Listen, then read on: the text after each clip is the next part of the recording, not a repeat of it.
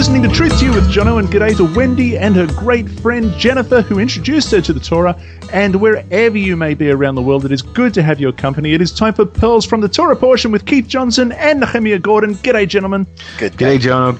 Great to be here from Jerusalem, and I want to send a shout out to Ida B. in Florida, Richard from Green Valley, Arizona, Tim from Ada, Ohio, and Patricia, who is married to Scott. Thanks to all of you for sharing the Torah Pearls, especially on Facebook. Keep sharing. Amen. And I would like to give a special shout out to all of our new listeners who haven't even been a part of this for these last few months, but have just joined us. This is exciting to have you. We're giving a shout out to everybody that's joined just in the last few weeks. It's a blessing to have you. And speaking of new listeners, now I just want to say good day to everybody in Russia. It's my understanding that A Prayer to Our Father, the book by Nehemia Gordon, Keith Johnson, there's now a Russian translation of A Prayer to Our Father being broadcast as an audio book on Russian radio. Is that correct? Yeah, that's right. We were contacted probably about 6 months ago, Keith and I, asking for permission for them to translate this into Russian and to it broadcasted as a series of essentially as an audiobook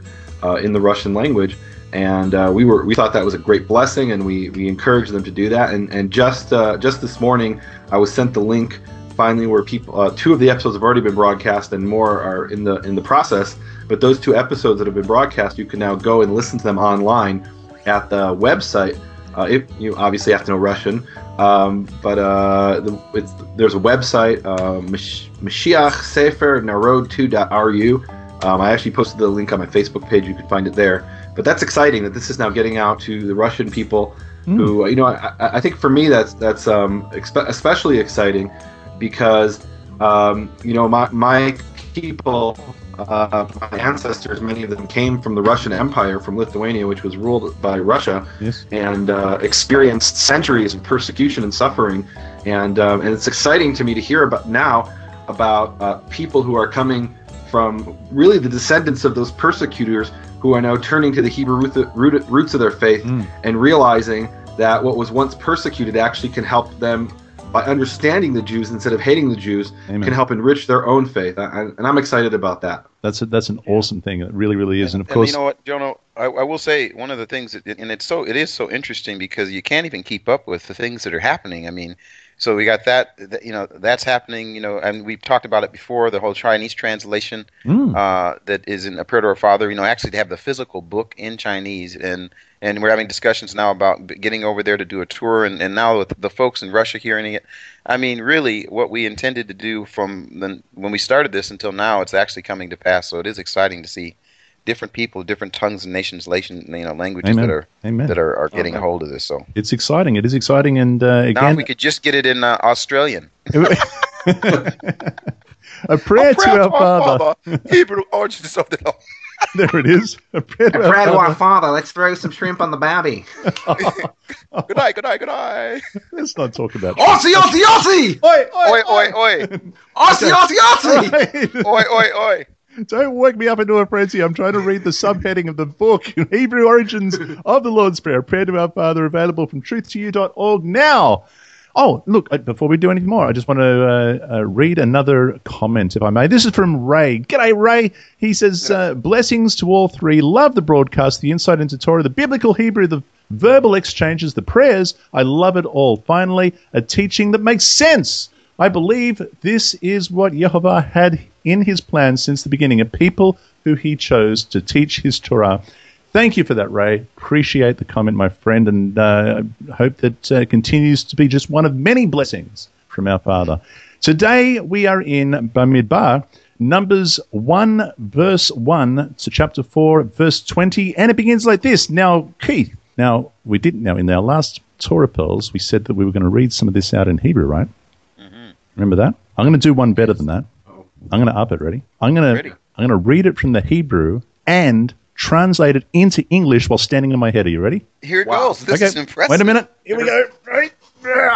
Aren't you always on your head because you're in Australia and you're upside down? Yeah, but now I'm standing up. Oh. There's some. Okay, right. Here we go. Now Yehovah spoke to Moses in the wilderness of Sinai in the tabernacle of meeting on the first day of the second month in the second year after they had come out of the land of Egypt, saying, take a census of all the congregation of the children of Israel by their families, by their fathers' houses, according to the number of names, every male individually from 20 years old and above, all who are able to go into war for Israel. Now, let me stop there. Hang on, I'll get back to you and jump back in my seat. Here we are. Nehemia, I'm just curious. I mean, it's mandatory to serve in the army in Israel at the moment, right? Mm-hmm. From what age? So the Israeli army drafts boys and girls from the age of 18. Usually, so men do 3 years, 18 to 21, and girls do 2 years, 18 to 20. Okay, but here, is it fair to say that they were, in a sense, drafted from the age of 20? Clearly they were serving in the army from the age of 20. And I don't know that they were actually drafted because they didn't actually have a standing army. It was more of actually very similar to what happens in Israel, is that you, for most citizens, will do a basic service, and then after that they remain in the pool of army reserves. Well, essentially, the system they had in ancient Israel was the entire every able-bodied man was in the reserves, and they weren't a standing army of professional soldiers. There were some professional soldiers, but that was a very small number of people who were in the essentially officers, and in the ruling class. Sure. Okay. You and Aaron shall number them by their armies, and with you there shall be a man from every tribe, each one of the head of his father's house. And here begins all the names. Now, eventually we want to get to, I would like to get to verse 46 and highlight that, but between here and there, Keith, is there anything in particular that you wanted to highlight? Of course I would like to highlight a few things, and I appreciate you tipping the hat to me as we get started here. The thing that hit me, and I was thinking about this late last night and again this morning.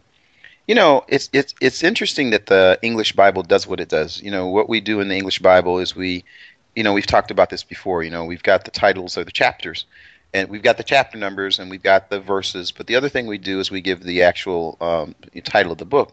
So I just think it's so interesting as I'm looking here in the Hebrew Bible, and I'm looking here at my English Bible.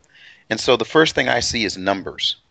If I look in my Hebrew Bible, I see Bamidbar, and then it says numeri, or meaning numbers. And so then I'm asking myself the question: if I'm not looking in my Hebrew Bible, and someone says, "Here's a book for you to read," and they say, "Oh," and then I say, "So what's the title of the book?" Well, the title of the book is Numbers. Now I'm thinking to myself, why would I want to read a book about numbers?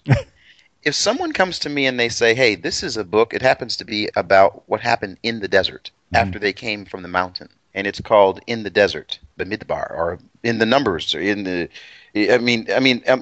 desert. And I'm thinking to myself, okay, so which one would I want to read? Numbers or something that happened in the desert? Well, when I hear in the desert, all of a sudden I look at the book differently. Yeah, sure. So I just think it's interesting that the English equivalent of numbers, the English equivalent of this book was titled Numbers, whereas in the Hebrew, it's In the Desert. So I just, that made me slow down a little bit. And then, of course, when I started reading the first verse, I can't get past it because in the first verse, we've got this really controversial thing going on. And I'm hoping that Nehemia will give at least 10 seconds on this. And Jonah, you can give about 30 seconds on it, and then I can give you guys the whole commentary as far as what I think. Sure. But in the first verse, when it says, and Yehovah spoke unto Moses in the desert of Sinai at the tent of meeting. We've talked about this again. Here we've got this tent, and of course in the NIV Bible and the Methodist Bible, it says in the tent of meeting. But we know that there's that word again, this idea of moed. There's the moed, the appointment, then it does this radical thing, you guys. It says it starts dealing with time. And so, of course, I've got to take a minute to talk about this. Sure. Because it says on the first day of the second month of the second year. So you got three different things going there. You've got month, day, and year. And you know what? It's almost as if they were counting. It's almost as if Moses knew what time it was, and they knew what the day was. And there's no controversy here about if it was on the equinox or if it was the dark moon or... it's just like an obvious deal. As you're listening to this and you're sitting there and you hear this verse about what happened in the desert, I'm sure that the ancient Israelites weren't sitting there saying, well, let's have an argument about which day it was. Was it the middle of the month? Was it the dark moon? It was had the equinox taken place? Are you kidding me? It's right there. They knew the times according to what he had told them in Exodus 12. This shall be the beginning of months for you. And they counted. And I mean, I had to just, that's as much waxing on as I'm going to do about it. But it just it's a point of fact. This is when it happened. No argument about how it happened. It's when it happened. Sure. Nice. So, amen. Praise God. Indeed. Yeah. Well, since Keith waxed on, I'm going to wax off, and so here in verse 1, and I've mentioned this in previous Torah portions, but now we've actually come to it. Jehovah spoke to Moses in the desert of Sinai in the tent of meeting, and it says in the first of the month, in the first day of the second month, in the second year of them going out of the land of Egypt. Well, chapter 9 of the same book, verse 1, says, and Jehovah spoke to Moses in the wilderness of Sinai in the second year of them going out of the land of Egypt in the first month, saying, and then the actual whole story there in chapter 9 is about the Feast of Unleavened Bread and the Passover sacrifice. And so it's clearly, the fact that it's in the first month is crucial to the story. And basically what this means is chapter 9 of the book of Numbers took place before chapter 1 of Numbers. And again, we're dealing with the issue of that this was a series of different scrolls. Having said that, still, every time I read this, I'm shocked. Chapter 1, verse 1, that we've now read 3 out of the 5 books of the Torah. We're 60% of the way through the Torah as far as the number of books are concerned. And we're only in the second year of the after the Exodus. That's true. That's a really good point. So that means between Exodus 12 and really from Exodus 12 all the way up until Numbers chapter 1, we've had 11 and a half months. That's all that have transpired, which to me is, that's true. That's like seriously, that's all that's gone by. And what that means is that the book of Numbers is going to then cover essentially the next 40 years, because then the book of Deuteronomy opens up just before they enter into the land of Israel at the end of the 40th year. So this is actually a book that's going to cover, the book of Leviticus covered chronologically less than a year, essentially, and the book of Numbers is going to cover 39 years. So that's kind of cool. Point. That's an excellent point. And Jono, and you asked why, I think that's just connects with what I was saying, is that if you tell me, hey, listen, I want to hear about the people of Israel, and someone says, well, here's the book of Genesis, or here's the book of Exodus, and they say, well, you want to learn about what happened to the temple? Oh, here's the book of Leviticus. You don't have to worry about numbers. That's just a bunch of names and numbers. Now here's Deuteronomy, and yet what Nehemia just said ties in perfectly. That here you've got a book that the title of it is In the Desert. So, and yet it's a book that oftentimes, at least in my tradition, wouldn't be something that you're not going to hear. You're not going to hear a lot of messages. You're not going to hear a lot of teaching. You're just not going to hear it from the book of Numbers. And yet when I began to read this with that as the background, that this is going to span all those years in the desert, boy, I slowed down and I did read it. And there's some phenomenal information here, and I know we're going to get into it. And of course, there's going to be some of it where, Jono's not going to be able to read every name every time, but there are some things that are going to jump off the page. So, okay, I want to comment on verse 6. Or Jono, do you have anything to add there? Or? Please, verse 6. Okay. Yeah. So verse 6. So it's Shlameel, the son of Suri Shaddai. And what's interesting about Shlameel is and this really has to do more with, I suppose, Jewish culture than with anything in the Torah portion. But in Jewish culture, Shlameel became a sort of a mythical figure. To the point where in especially in Yiddish culture, for Jews from Eastern Europe, there's 2 figures that they'll talk about all the time.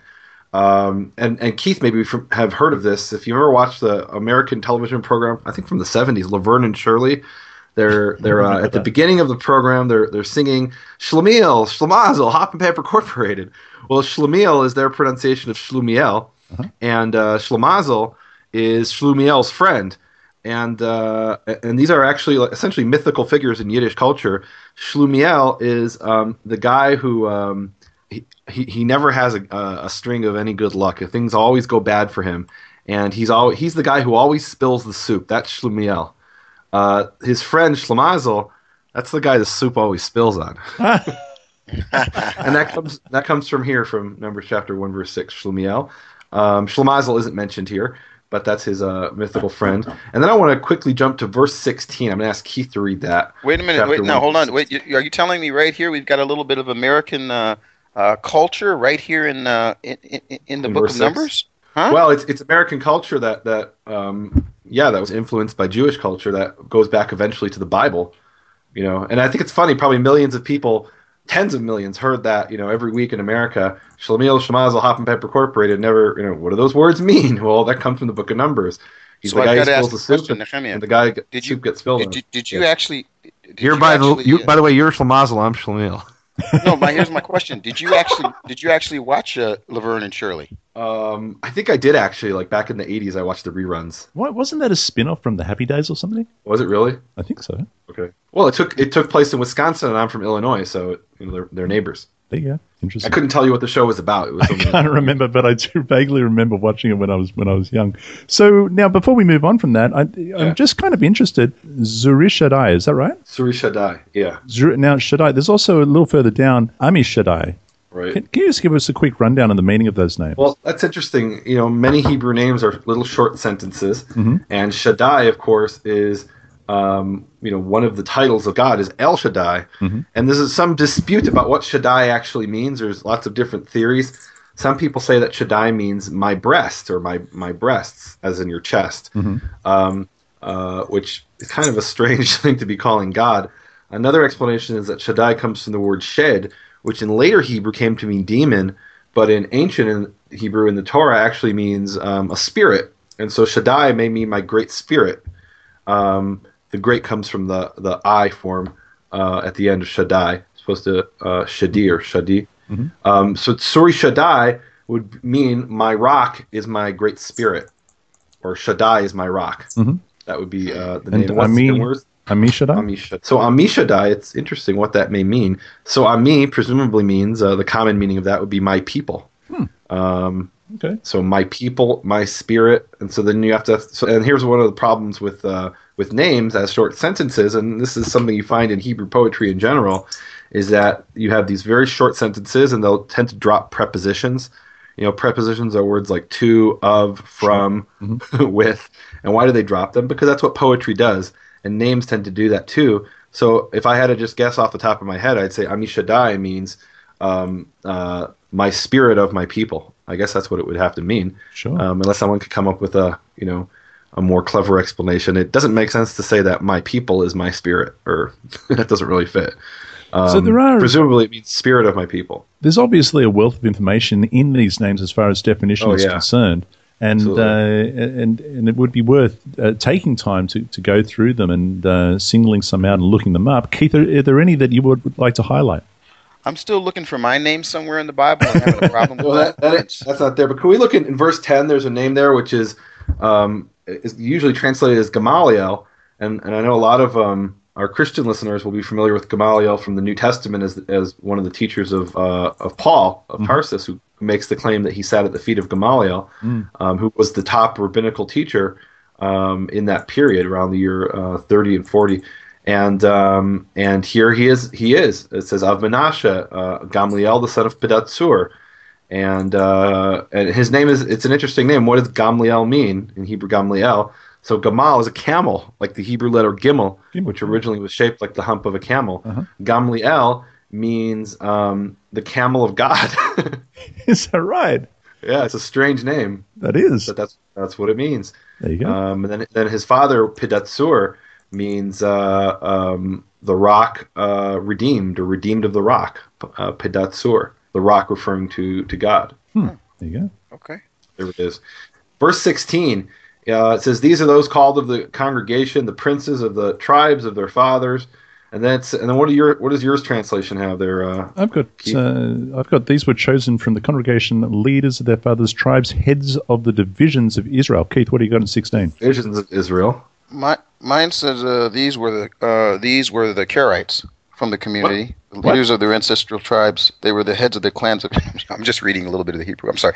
No, these are the men appointed from the community, the leaders of their ancestral tribes. They were the heads of the clans of Israel. They were clans. That was a C or a K, by the way. Anyway, Yeah. So you've got clans, you've got divisions. What the Hebrew literally says is alfei, and alfei means the heads of the thousands of Israel. And that's interesting because the word thousand means a clan or a division. It's essentially a large familial group. And so some people have looked at this whole section and said, okay, in verse 46, and I'm going to jump ahead to 46, it says there's 600 Aleph, 6 and 3 Aleph, so 600,000 and 3,000, or 603,000. Now, is that 603 clans, extended families, or is that 603,000 people? And some people have actually suggested that, there were obviously, this is what they say, I'm not saying this. They say, well, there couldn't have been 603,000 people going through the desert. That's just the men between the ages of 20 and 50, which means we're dealing with, or 20 and up, that means we're dealing with something like about 2.5 or 3 million people is the assumption. That there was about that the male fighters were probably about 1/5 of the population, so 6 million people, 3 million people. And how did 3 million people go through the desert? So one suggestion that people have made, and I'm not saying I agree with this, is that there's actually 603 families, and each family maybe had 20 people or 50 people. Now against that suggestion, what I think kind of undermines that suggestion is the whole rest of the chapter, which you want to skip over, which gives the specific numbers. So it's like the tribe of Reuben is let's see, it has 46,500, and if you add up all these numbers, they come out to 603,000, which kind of I think refutes the idea.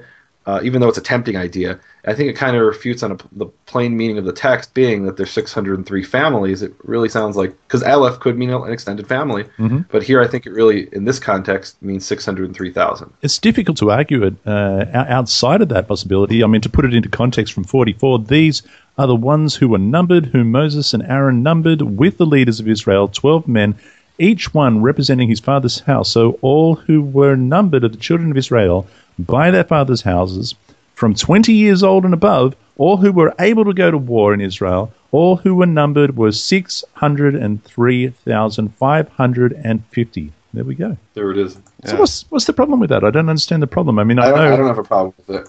But what they say is the problem is, well, how could so many people travel through the desert, and what would they have eaten, and what would they have drunk, and it would have taken them so long to move, and I'm like, well, it did take them 40 years. Yeah. and they did complain at every turn, hey, what are we going to eat and what are we going to drink? So that actually fits the story pretty well. It kind of does. I don't see the problem. But Keith, do you remember? Studying. I remember in Bible college, this was always one of those really big topics that they would try and walk you through and argue and sort of whittle away. Do you remember that? Did that happen with you? No, in the seminary I went to, we had our classes. You had your Old Testament, survey, and you had those sorts of things. But again, it was the idea of survey, kind of like, we just kind of take the big picture and don't get caught up too much in the details. Don't get caught up in the detail. Now, speaking of the detail, verse 47. But the Levites, the Levites weren't numbered. Now, everything that we've just gone through is beside the Levites, right? The Levites weren't numbered among them by their father's tribe. For Jehovah had spoken to Moses, saying, only the tribe of Levi you shall not number, nor take a census among them, among the children of Israel, but you shall appoint the Levites over the tabernacle of testimony, over all its furnishings, and over all the things that belong to it. They shall carry the tabernacle and its furnishings. They shall attend to it, and they shall camp around the tabernacle. How about that? So they actually get to. This is where they are. They get to camp around it. And well, I mean, think about it. Think about it, Jono. So you're the ones who are you're the ones that are carrying all this. And I mean, I still don't know how they did that. I mean, I don't know however many. It says they're not counted, but however many had to carry those panels of sections. Well, they're counted later on, it does actually. We get to find out specifically who is carrying those things. And but I mean, think about it. So they get there, and I mean, it only makes sense. It's only fair. Okay, we're going to set it up now. We're going to send you a ways. No, we're going to camp right around it. We're going to do the work. We're going to carry it. We're going to do it. We need to be there available anyways to do it. But I think it's just kind of cool the picture that it sends. So it is, and I've got a little diagram in my Bible, and it sort of shows roundabouts where all the tribes are camped, and of course the Levites are around about in the middle, and so. And it's serious stuff, because it goes on to say in 51, and when the tabernacle is to go forward, the Levites shall take it down, and when the tabernacle is to be set up, the Levites shall set it up. The outsider who comes near shall be put to death. I mean, that is serious, serious stuff. And the children of Israel shall pitch their tents, everyone by his own camp, everyone by his own standard, according to their armies. But the Levites shall come, and they'll camp around the tabernacle of testimony, that there may be no wrath on the congregation of the children of Israel, and the Levites shall keep charge over the tabernacle of testimony. Thus, the children of Israel did according to all that Jehovah commanded Moses, so they did. There it is. There it is, chapter There 1. it is. Okay. Now, I want to say something. That wasn't so bad. No, I want to say. Wait, what happened to reading the names in Hebrew? So I want Nehemia to do something, if you would. Everybody, I know, the cat's out of the bag, Nehemia. I mean, you got this awesome program, and I have to say something about this program, the Accordance program. I've given a little love to the Accordance folks. It's amazing what you are able to find in searches and all of this, and still after all these years, I mean, I still scratch the surface. Nehemia can push buttons and put things together that are really, really amazing finds. But this is a bit simpler. Maybe even Jono, I don't know if you've got a search program there. But one of the things that I do remember from a long time ago, and I've told people this before, the big thing that I used to do from the early time that I ever was involved in the church, I had a pastor named Dr. Heinerman who he would preach the Bible. So he'd get up and preach the Bible. And as I got older, sometimes he would take me to breakfast and sit down and talk to me. And he said something to me that I've always remembered. And he said to me, "Are you there?" He'd say that to you? Hello? Is that what he said to you? Are you there? He'd sit down with you and look at you and say, I'm so used to being interrupted that you guys didn't interrupt me. I'm like, no, you're telling this great story and we're on the edge of our seats and all of a sudden he says to you, "Are you there?" Is someone going to interrupt me? Okay, so anyway, I'm like, "Hello? Are you guys there?" Well, on that note, Jono, I really do want to... No, just go ahead. What does he say to you, Keith? What does he say? He tells me Oh, this. you're there. He says to me, Keith, whenever you're getting a chance to speak, there's nothing like being able to quote scripture. That basically, if you're not preaching anything, but you have the ability to bring. I think Psalm 19 says, I've hidden your word in my heart that I might not sin against you. The idea that the word of God is in you, and so as you're speaking the word of God. Well, this one particular verse, I still remember this when I was doing a scripture memory program. That there was this verse, and this verse, what may have been the only verse in Numbers that I knew, it said, "The Israelites did all this just as the Lord commanded Moses." Now that might sound like a really small thing. Why was that such an important verse for me?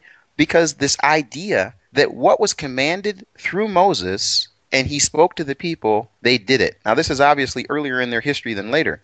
But I wanted to see if you guys could find any other type verses like this. Maybe we can do it as we go through the program, where there's a verse around like this, and they did all that was commanded, and they did all that was commanded. So, Nehemia, I'm sure you could push a button, or Jonah, maybe you could also. I'm not sitting here, Where's your button? I don't understand. I don't have any button. I just have the Bible. It's all memorized, ladies and gentlemen. It's in my heart. It comes out of my gut. Written on the tablet of your heart. Huh? It's the tablet of my heart. Nice. But anyway, just this idea of as they're going through, as we go through the Torah, that there are these times where it says, "And Moses commanded and looked and saw, and yes, they did just as they were commanded." And I think that's a pretty powerful verse because it says there was a time where the people did do exactly what Yehovah commanded through Moses. Amen. Grand. Now, I have a question as well, and I've just mentioned this actually in verse 52, but it comes up again here in chapter 2. It says, "And Yehovah spoke to Moses and Aaron, saying, Every one of the children of Israel shall camp by his own standard beside the emblems of his father's house." What are we talking about specifically, Nehemia? Yeah, I'm glad you brought that up. I've been to many synagogues and churches and seen the different flags of the 12 tribes. I mean, everyone's seen that. Haven't you seen that, Keith? Yes, I have. You've seen the flags of the 12 tribes, and you would think that this is where they come from, but they actually don't come from here. Where they usually come from, they're essentially artistic depictions of the blessings that are given in Genesis and Deuteronomy, one by Jacob and the other by Moses. Mm-hmm. They're essentially trying to translate those blessings into a flag, and we don't really know what their flags look like. No. It says each man by his flag, and then literally it says bi'otot, which you could translate by signs, or it could also be by letters. Mm-hmm. Maybe the flag just had their name on it. We don't really know. Wait a minute. Hold it just a second. What are you saying? You're telling me when I go into some of these fellowships and they got these huge 10 by 10 flags, or when people sometimes have these, these huge. What are you saying to me? You're going to take that away from us, Nehemia? No, you can keep that, but just remember that's an artistic depiction that really isn't defined anywhere in Scripture. where it comes from, I'm not exactly sure. Someone can probably do some research on that. Hmm.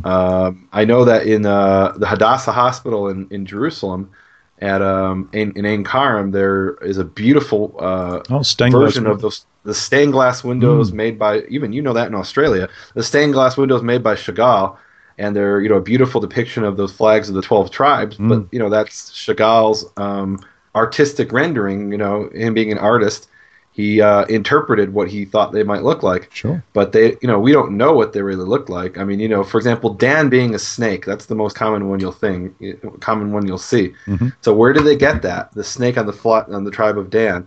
Well, that's from the blessing, if I'm not mistaken. Yeah. Let's see, that Moses gives in Deuteronomy. Let's see. No, isn't that from Jacob? Or is it- So or is it- Dan will is it be a Genesis? serpent on the roadside. There it is. rider. Okay, there. Yeah. Exactly. So Genesis 49:17, Mm. it says, Dan shall be a serpent by the way, and adder in the path that biteth the horse heels, so that his rider shall fall backwards. Well, now where do we get from that that the flag of Dan is a snake? Well, I mean, I don't know. That would stand to reason that Naphtali would be a deer and that Asher would be a piece of bread. And that's what they have on the I say traditional renderings, but I don't know how far back these go. I know Chagall used them. Maybe that's where it comes from. For all I know, I really don't know. Maybe. But then look in Deuteronomy 33:22, and of Dan he said, Dan is a lion's whelp; he shall leap from Bashan. So why isn't Dan a lion? Why is Dan a snake? That's a good I point. think this is anti-Danism. That's what this is. So there it is, but it doesn't say. I mean, it goes on to mention that they shall camp some distance from the tabernacle of meeting, and so they do so. They're told where to go, and they go and set themselves up. But it doesn't go into any detail as to what their standard or their emblem is. But we know that they do have one. So I'm saying there is no description in the verses in regards to the standards or the emblems. Is there anything that you would like to pull out of those verses, Nehemia, before I go to verse 32?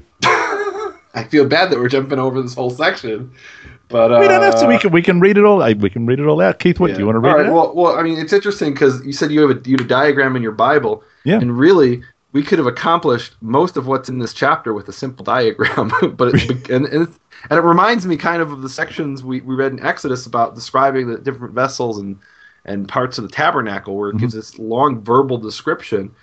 For something that really just a simple picture would have sufficed. A picture tells 1,000 words, right? Right, but the Torah is the word, and it's based on the word and not the picture. Amen. It paints pictures with the words, but those words are necessary to paint the pictures. Mm-hmm. Mm-hmm. There it is. That's all I got to say. All right, I'm jumping along. Keith, was there anything you wanted to add to that? No, I'm waiting in the bushes. Here it is. These are the ones who were numbered of the children of Israel by their fathers' houses, all who were numbered according to their armies.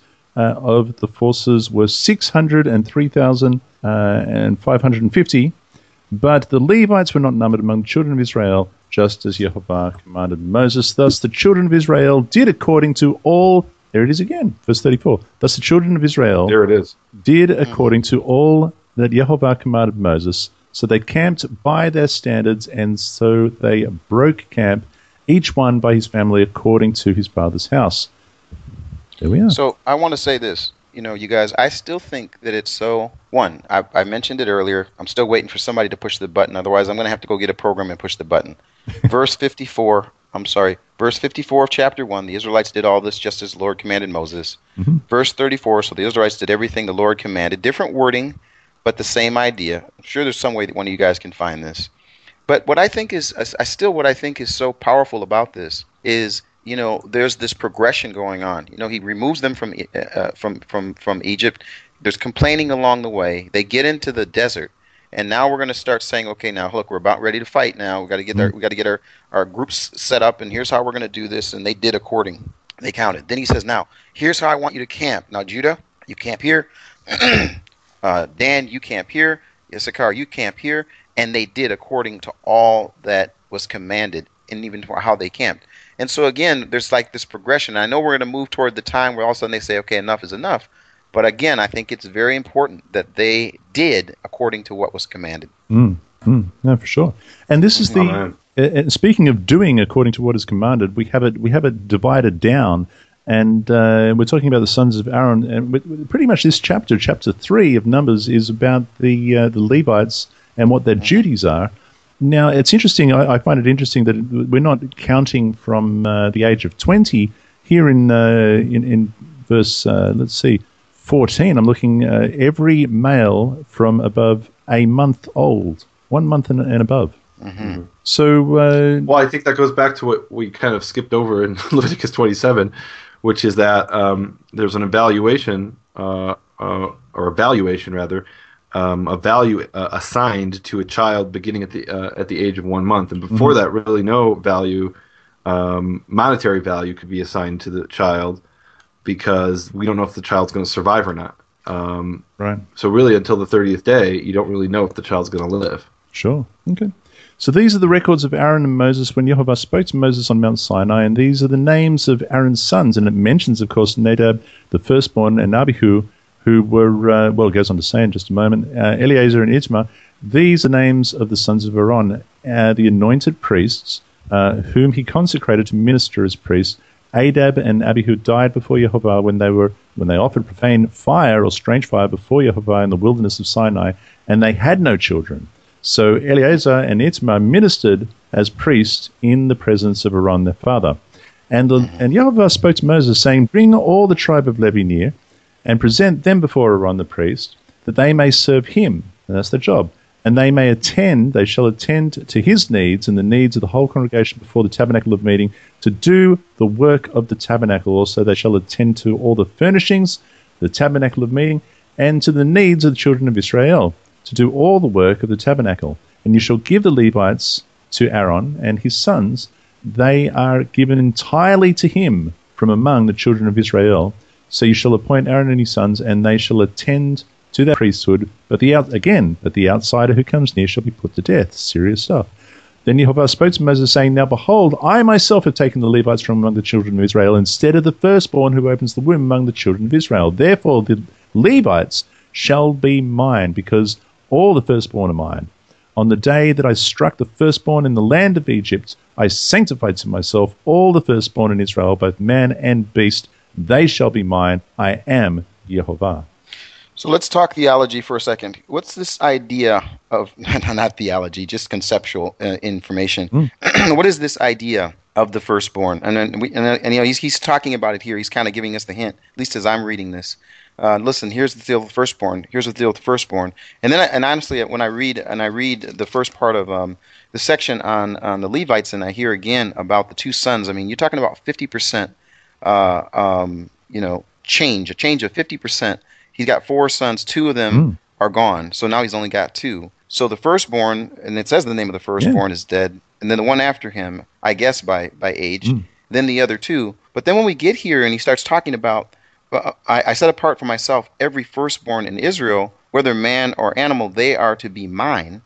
And then the connection between the firstborn and then saying Levi is mine. So I want to ask this question: what's the connection? I mean, certainly Levi isn't the firstborn. So what do you guys see as the connection there? Well, my understanding is that he has said that he takes Levi instead of instead of the firstborn of Israel. Is that correct, Nehemia? And what it kind of implies, or the way it's certainly been traditionally understood, I should say, is that originally. Let me go back. This is the way this is traditionally understood. Let's start with that. Is that originally the people who were supposed to serve in the temple were the firstborn, and when they sinned at the golden calf, they lost that right, and they were replaced with the tribe of Levi. And where they get that from, if you go to the story of the golden calf, let's see, it's Exodus chapter 32, verse 26. This is while the whole event is going on, and Moses comes and he sees this. And when Moses saw that the people were naked, for Aaron had made them naked unto their shame among their enemies, then Moses stood in the gate of the camp and said, "Who is on Jehovah's side? Let him come unto me." And all the sons of Levi gathered themselves together unto him. And so essentially, they're the ones who are, when the whole thing of the is going down. They're the ones who didn't participate in the sin of the golden calf and stood with Jehovah. And it goes on in verse 27, and he said to them, "Thus saith Jehovah God of Israel, put every man his sword by his side, and go in and out from gate to gate throughout the camp, and slay every man his brother, and every man his companion, every man his neighbor. And I think in the context it's obvious they're slaying the ones who are worshiping the golden calf. Verse 28, and the children of Levi did according to the word of Moses, and there fell of the men that day about 3,000 men. So every family and every grouping had people who were worshiping the golden calf, except it seems, or it's implied, the tribe of Levi. And so that traditionally it's understood that that's why God chose them instead of the firstborn. Having said that, Scripture doesn't quite say that. In other words, not only clearly Levi stood with Yehovah on the day of the golden calf, but they were also kind of the ones who started it, didn't they? I mean, Aaron, who is the head of the tribe of Levi, we're even told that he's the one who actually was largely responsible for the whole incident of the golden calf. So I find that traditional explanation not satisfying, and so we are kind of left with this conundrum. Why is it that the tribe of Levi is taken and they're commanded to be assistants to the Kohanim, to the priests, who at this point are essentially three people? We've got Aaron and his two sons, and then whatever children they have, which maybe we know of Pinchas, who later shows up, and so that's four. So maybe they've got a dozen people with all the children and grandchildren, right?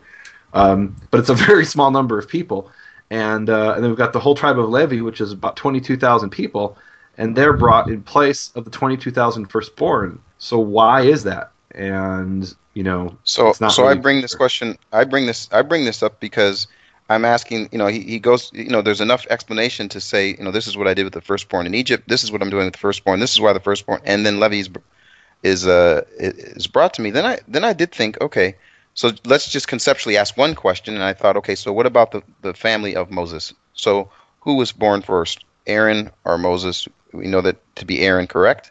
Yeah, Aaron was 3 years old. Yep. Okay. So then and in Moses' house, presumably Miriam was even more than that, because she was the one who was negotiating the whole issue of who was gonna with the daughter of Pharaoh. She was doing all those negotiations about bringing a nursemaid. So she had to be more than 3 years old, presumably. Exactly. So only reason I'm bringing this up is just something to think about. So I think, okay, so who, in Moses' household, in his family, who would have been the firstborn? I guess that would be Miriam, but then we've got the issue of which would be the firstborn. So I mean, there's just a bunch of questions. Miriam is the firstborn. The concept of firstborn in Scripture is the first one to go out of the womb. The one that opens the womb. So Aaron was the one that opens the womb. Peta Lechem is the first one that comes out of the womb. Sure. So it was not Aaron. Aaron was not a firstborn by any stretch. It was Miriam. Okay, so there it is. So I'm trying to find out where this issue of firstborn connects with them, and I guess it's fair to say that this might be a kacha situation. Maybe it is. Nehemia? I mean, look, so there's the traditional explanation, which I don't find very satisfying. It's a possibility. Beyond that, we're kind of speculating. It doesn't say why God chose the tribe. Here it is. And maybe here it is, ladies. Yeah. Don't go. This is where this is no. No, this is why we need Keith to bring the Christological explanation. No, and that's what I was about to do. So here's what we're going to do. let's have the prayer. I was going to say let's have the prayer because we need to have. We're the really prayer in prayer to open my eyes to this. Here's, ladies and gentlemen, I want everyone that's listening. We're going to see if we can get Nehemia's eyes to open here. Elohenu ve'Elohei avotenu, gal einenu v'nabita niflaot mitoratecha. Yehovah, our Father, our God and the God of our fathers, please open our eyes to the wonderful hidden things of your Torah. Amen. Amen.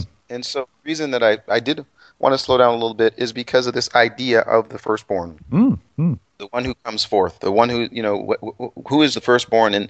And one of the things that's been so cool for me is, as I've been looking through, and I know this has been a little bit controversial, but I'm going to bring it up anyway, just the idea of the firstborn of Israel. The firstborn, his firstborn son, meaning that his people, Israel, who have been his firstborn. And the idea that in the womb of Egypt, this in difficulty and confusion and bondage and oppression and all of that he brings out. And you're talking about the firstborn that comes out of the womb, the firstborn that he brings out, that really it's all of them are his. And then to say, from all of them, I'm going to take another group and say that these are the ones that are mine separate from the others. Everyone else, you can give them their land and you can give them their this, that, and the other, but these you got to take care of because these are mine. And then you go from that, even further to the high priest, to Aaron, and his son. So I mean, I just like this concept of the separating out and the consecrating and the calling forth and the bringing forth of the ones whom he's called, and that's just something that's worth just bringing it up. I just bring it up because what I do want to point out is that what we're not dealing with here is, and this is the way some people interpret it, I think, is that what God originally wanted, and some traditional sources interpret it this way too, that God originally was going to have the firstborn, and then he changed his mind, and instead of the firstborn, he's going to have the tribe of Levi, and of course this is taken by some sources. I won't name which ones, Methodists. That there are definitely some sources that have then come along and said, okay, well, if he replaced the firstborn with Levi, then he can replace Levi with the church, and this has certainly been the interpretation of the Catholic Church. If you look at the early church fathers, and I don't actually think that's what's going on here. That this is a replacement. I think what God is saying is, well, these belong to me, and I want to take the tribe of Levi and dedicate them to serving me. And that's something that this isn't the first time we're actually hearing this. If we go back to the blessing of Jacob, the tribe of Levi, we're told already in the blessings that Jacob gave in Genesis 49, we're told that they were going to be scattered among Israel. So they already back then weren't going to have a property. And that's something we read about in Leviticus, that they were not going to inherit property because they were going to serve God. So this is not the first time this is being brought up, but it's not that, well, God had one plan and now he changed his plan and had another plan. I don't think that's the case at all. And I think the proof of this is that in Deuteronomy chapter 15, verse 19, we see very clearly that all the laws concerning the firstborn are still valid. It's not that, well, okay, you were going to, originally you were going to have to redeem the firstborn, and now you don't have to redeem the firstborn because I've taken instead the tribe of Levi. Well, no, the redemption of the firstborn still stands.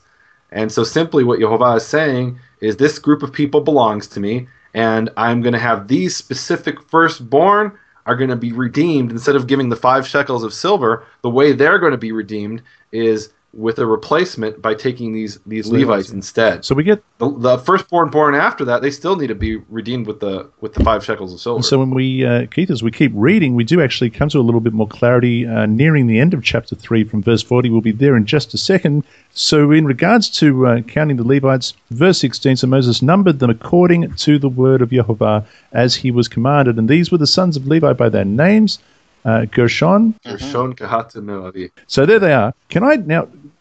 Let's jump over this. Well, let's not jump over it, but what we have is... No, before you jump over it, one thing I would say, and so is this too obvious? I just want to bring this up. Is this too obvious that regardless of him selecting that tribe, Levi, unto himself, and all of that, is it too obvious that he selected Moses from Levi? And is it too obvious that when it was time for Moses to say, who stands with me as we battle, that his own kinsmen... That they were there, yeah. I mean, is that just too obvious? I mean, to me... I'm just wondering, from the whole idea of Moses' birth and what tribe, I mean, the fact that we know what tribe that he came from, to have that tribe be separated as Yehovah's, as Moses was, and Aaron as the high priest. I mean, it wasn't like, Benjamin said, hey, we'll stand with you during this time. And so he said, so Benjamin will now become, it's not like, and I got to bring up the tradition of the Catholic Church here. So the Pope, when he had his battles, the Swiss stood with him at different times, and so he determined at one point that the Swiss, even though they weren't a part of quote unquote his people at that time, that they would always be the ones that would guard him, and so that's why we have the Swiss Guard to this day. Well, hold on. You've got to tell the people what the significance was. It that they were Swiss that was the reason they weren't part of his people? No. I was bringing it up. I was from Switzerland. No. The issue is that the Swiss Guards were Protestants. Yeah, and that was the issue, and he chose the Swiss Guards. I don't know why we're talking about the Pope, but the Pope chose the Swiss Guards because he couldn't trust the other Catholics. Right? No. I didn't want to say that. So he brought in Protestant mercenaries. Nehemia, all I simply wanted to say was that he said from now into the future, the Swiss guard will always be the Swiss guard. I didn't want to bring up the controversy. Now, the point was. Why are we talking about the Pope? I'm so confused. No, because the idea of who did he choose that fought with him or that stood with him, etc. That's why I was bringing that up. But okay, so let's go ahead, Joe. Amen. So I was just going to say that we'll point out the Gershonites. They were on the west side. Their duties included the tabernacle, the tent with its coverings, the screens of the door, and the tabernacle, meaning the screens of the door of the court and the hangings of the court, which are all around the tabernacle and the altar. That cords according to all the work relating to them. Korat, he's got the south side, and his duties included the ark, the table, the lampstand, the altar, the utensils of the sanctuary. He got the good stuff. He got the good stuff, man. He got and all that sort of stuff. And then it says in 32, Eleazar, the son of Aaron, the priest, was to be chief over the leaders of the Levites, with oversight of those who kept charge of the sanctuary. Now we have the Merari. Okay, Merari. The Malites, is that right? And the Mushites? Mm-hmm. Mushites. Okay. Something like that. So that'll do. Close enough. Yeah, they are. They're on the north side, and their appointed duty of the children of those guys included boards of the tabernacle, its bars, its pillars, its sockets, utensils, and all the work relating to them, the pillars and the cord around with their sockets, pegs, and cords. And then it goes on to say in 38, moreover, those who were to camp before the tabernacle on the east, before the tabernacle of meeting, were Moses, Aaron, and his sons. They kept the charge of the sanctuary to meet the needs of the children of Israel. But again, it says the outsider who came near was put to death. All who were numbered of the Levites. Now, hold on. So why is Moses and Aaron and the Kohanim, why are they on the east side? What's the significance of the east side? That's the entrance, right? That's the entrance, so they're controlling access. Yeah. That's obviously the most important point, I suppose. Mm-hmm. What are you talking about? It's pointing towards Jerusalem. Are you kidding me? Yeah. Well, wait, why is it pointing towards Jerusalem? Just talking. Oh. All who were numbered of the Levites, who Moses and Aaron numbered. They were south of Jerusalem, so it wasn't. I'm just kidding. At the commandment of Jehovah by their families, all the males of 1 month old and above were 22,000. Okay. And so I've got to stop here because I love these numbers. You guys, I just got to talk about numbers for 1 second, and I've held my peace the whole time. But can I just bring in one significance of the number 22,000? I mean, I'm just the numbers man. No, I'm a numbers guy. Because No. When I saw 22,000, immediately, you guys, all I think about is 22,000, not 21,000, not 24,620, 22,000 for the Levites, and I thought immediately of the 22 Hebrew letters, and I thought about this exact number of 22,000, and that's the first thing I thought about was the 22 Hebrew letters, and just that this group of people, whatever the reason there is, it just is what I thought about. I thought about the fact that here are the ones that are his, that have been set aside to be his, and there are exactly 22,000 of them. So I get kind of excited about that. So there seems to be, just seeing you brought that up, there does seem to be a lot of round numbers here in Nehemia. Is there some rounding up or rounding down going on, do you think? Well, here it's very clearly not rounded because there's 22,000 Levites and there's 22,273 firstborn. Yeah. And then the whole discussion, verses 44 to 51, becomes, well, what about the 273 extra? So we're dealing with very precise numbers. Amen. And so they say, okay, well, 5 shekel per head, and then they do the math: 5 shekel times 273. like these are Jewish accountants. I mean, 1,365 shekels. This is where my people learned this. That when the numbers need to add up. There's a whole accounting system going on here. And just as well. Listen, I want to just stop. I just want to let people know. Let me tell you something. We've gone on tour before, and let me be honest with you. We have got a supreme accountant. I mean, to the penny. I'll give a book away, and he'll say, we're going to take that out of you." I don't take it out of his side. That's not true. I bear that pain with him. No, he does bear the pain with me. He really does. But what is really awesome, Nehemia, is this idea of accounting of the specifics. We do give a lot of books away.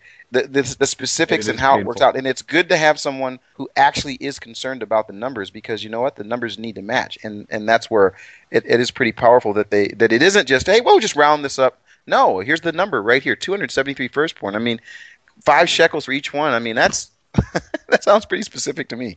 Yeah, so it is. Yeah. So here's the details. Yehovah said to Moses, "Number all the firstborn males of the children of Israel from a month old and above, and Wait. take." What verse are you in? We're in 40. Okay, Verse sorry. 40. "And take the number of their names, and you shall take the Levites for me. I am Yehovah, instead of the firstborn among the children of Israel, and the livestock of the Levites, for all the firstborn among the livestock of the children of Israel."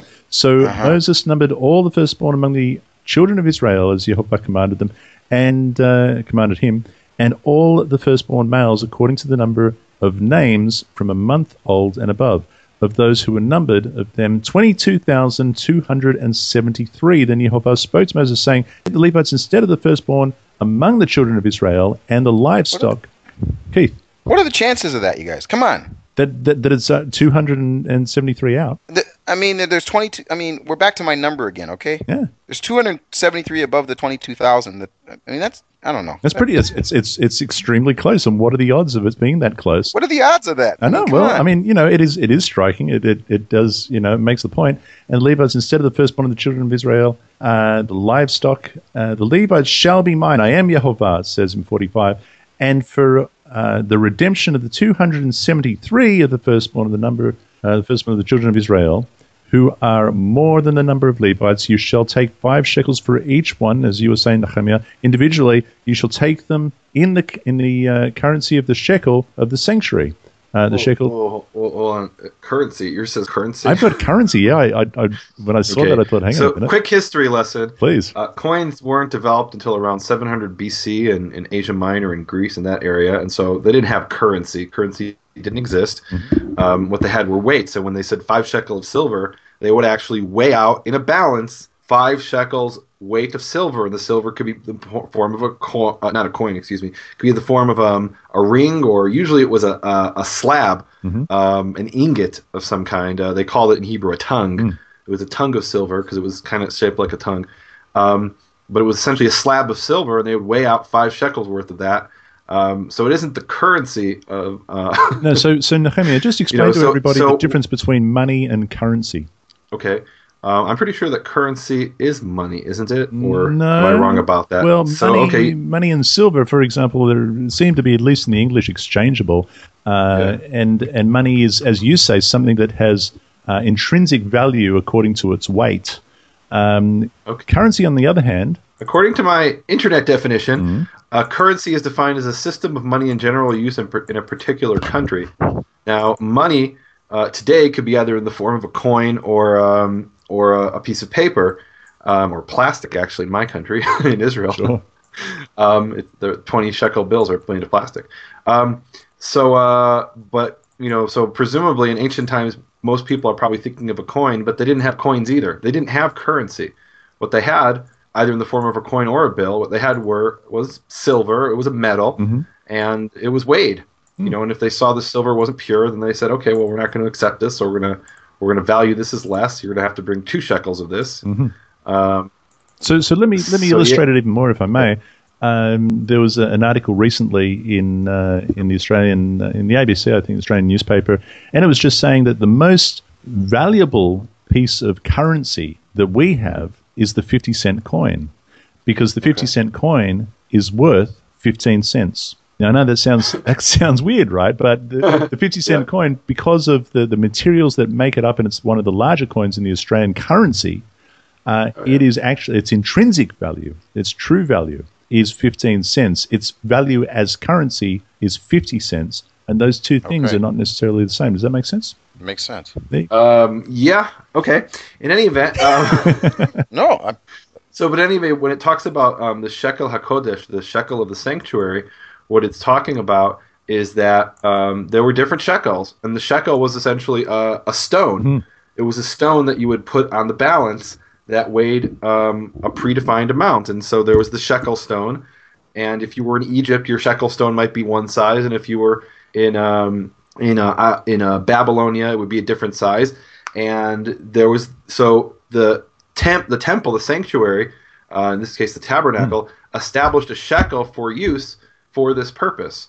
And meaning they had a stone, and then if you were a merchant and you wanted to have a stone in your shop, you went and and you bought it from them, or you calibrated your stone against their stone, their master stone. And most people don't realize this, but we actually have this system to this very day. Did you know that?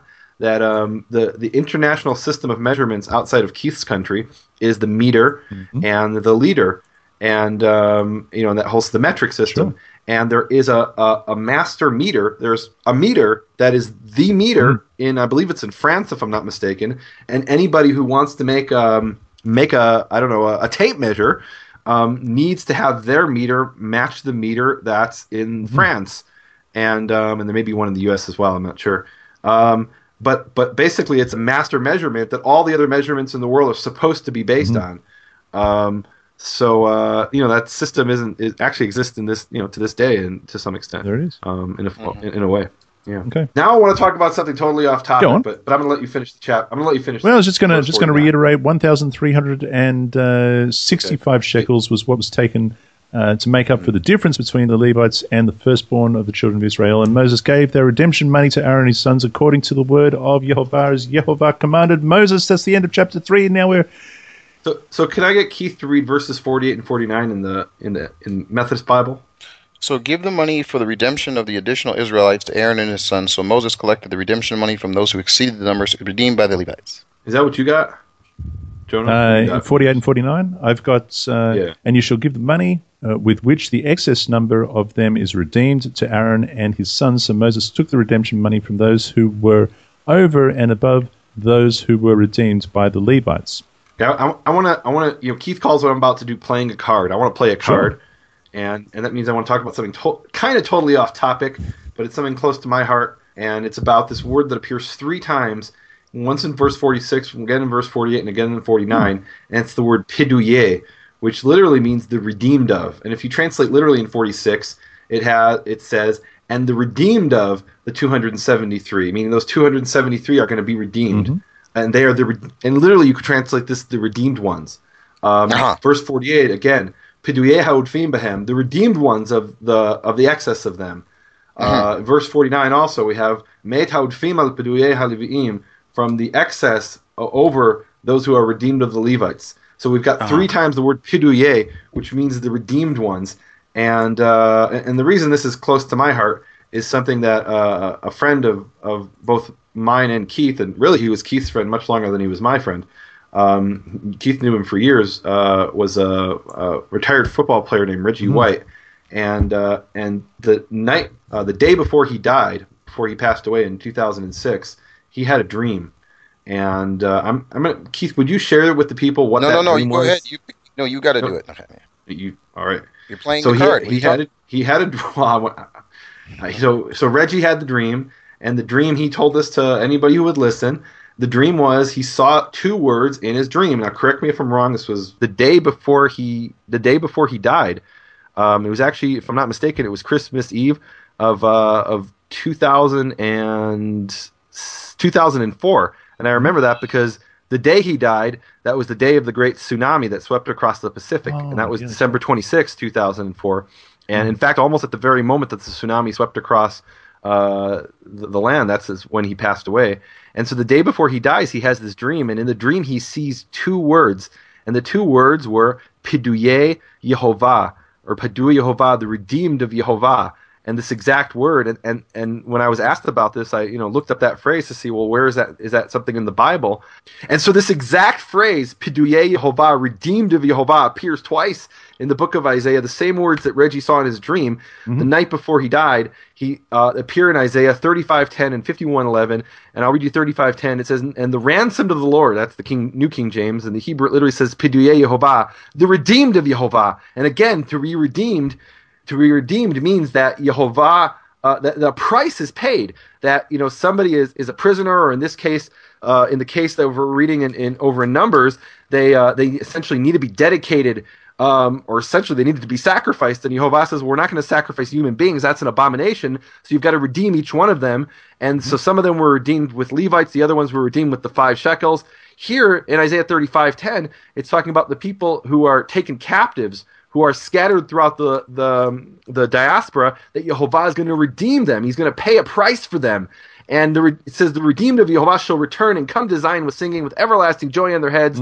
They shall obtain joy and gladness, and sorrow and sighing shall flee away. And then the same exact thing appears in Isaiah 51:11. Let me read you that. I love it. It's such a powerful passage. It says literally, and the redeemed Yehovah shall return. They shall come to Zion with singing and everlasting joy upon their heads. It's very similar to the other passages. They shall obtain joy and gladness, sorrow and sighing shall flee away. And then he says, even I am he who comforts you. Who are you that you should be afraid of a man who will die, and of the son of man who will be made like grass? Yehovah is saying here, I'm the one who's going to redeem you. It's a powerful passage. It talks about the ones who Yehovah redeems. He brings them back. It's a beautiful passage. And this is what Reggie saw the night before he died. And maybe this was a message from Yehovah to Reggie, that Reggie, you are one of those that I've redeemed. Well, I it's interesting too, because on Saturday he called me the morning before he died, so it was that night, and he was really trying to understand this dream. And so he called and he said, I saw these two words, and I've looked these two words up, and just really, he shared it with his family. And then, of course, the next morning I was on the phone with Nehemia when I got a phone call from a very close family friends that said, hey, Keith, Reggie had just had a heart attack. So I told Nehemia something happened. I went over, and then, of course, he did die at the hospital. But these two words were so powerful. Just from that being shared. And that's why I think it's such an amazing thing that Yehovah would reveal that to Reggie, because Reggie was on a true quest. He wanted to find the root of his faith. He wanted to understand the whole issue of who Yehovah was to him in his life, and just the interaction with the Hebrew language, all of that happening. I just think, what a gift. Here it is. Yehovah knows the end of days for Reggie and gives him on just 2 nights before he dies this dream, and gives him those 2 words.